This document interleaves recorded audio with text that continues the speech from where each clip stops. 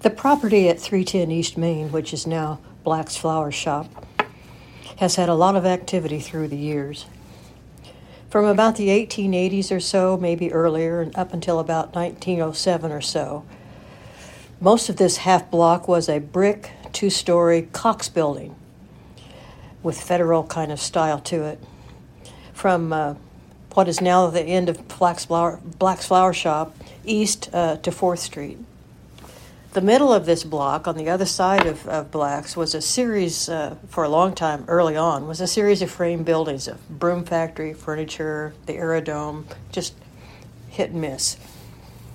But in this area, from Black's to the east, there was Clark Implements, a newspaper called The Republican, and in Black's spot, Shell's Restaurant. After Shell, there were a series of cafes, and then Cleve Vaughn's Cafe, with a pool room to the east, was there for quite a while. Later on, French and Lawrence put an appliance shop next door, and the Women's Club opened the town's very first public library on the second floor in 1921.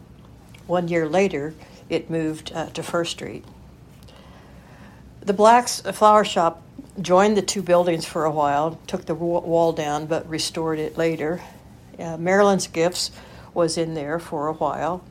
And to the east, the Parker Cafe became Rob's Coffee House, and then the Siddharth's Town and Country Restaurant, and then Wayne County Abstract and Pollard Realty.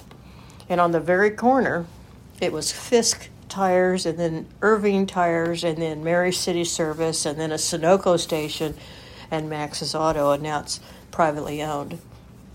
On the upper floor of the French and Lawrence old Republican building, where the library was for a year, that was also Podolsky Geology, his office for many, many years.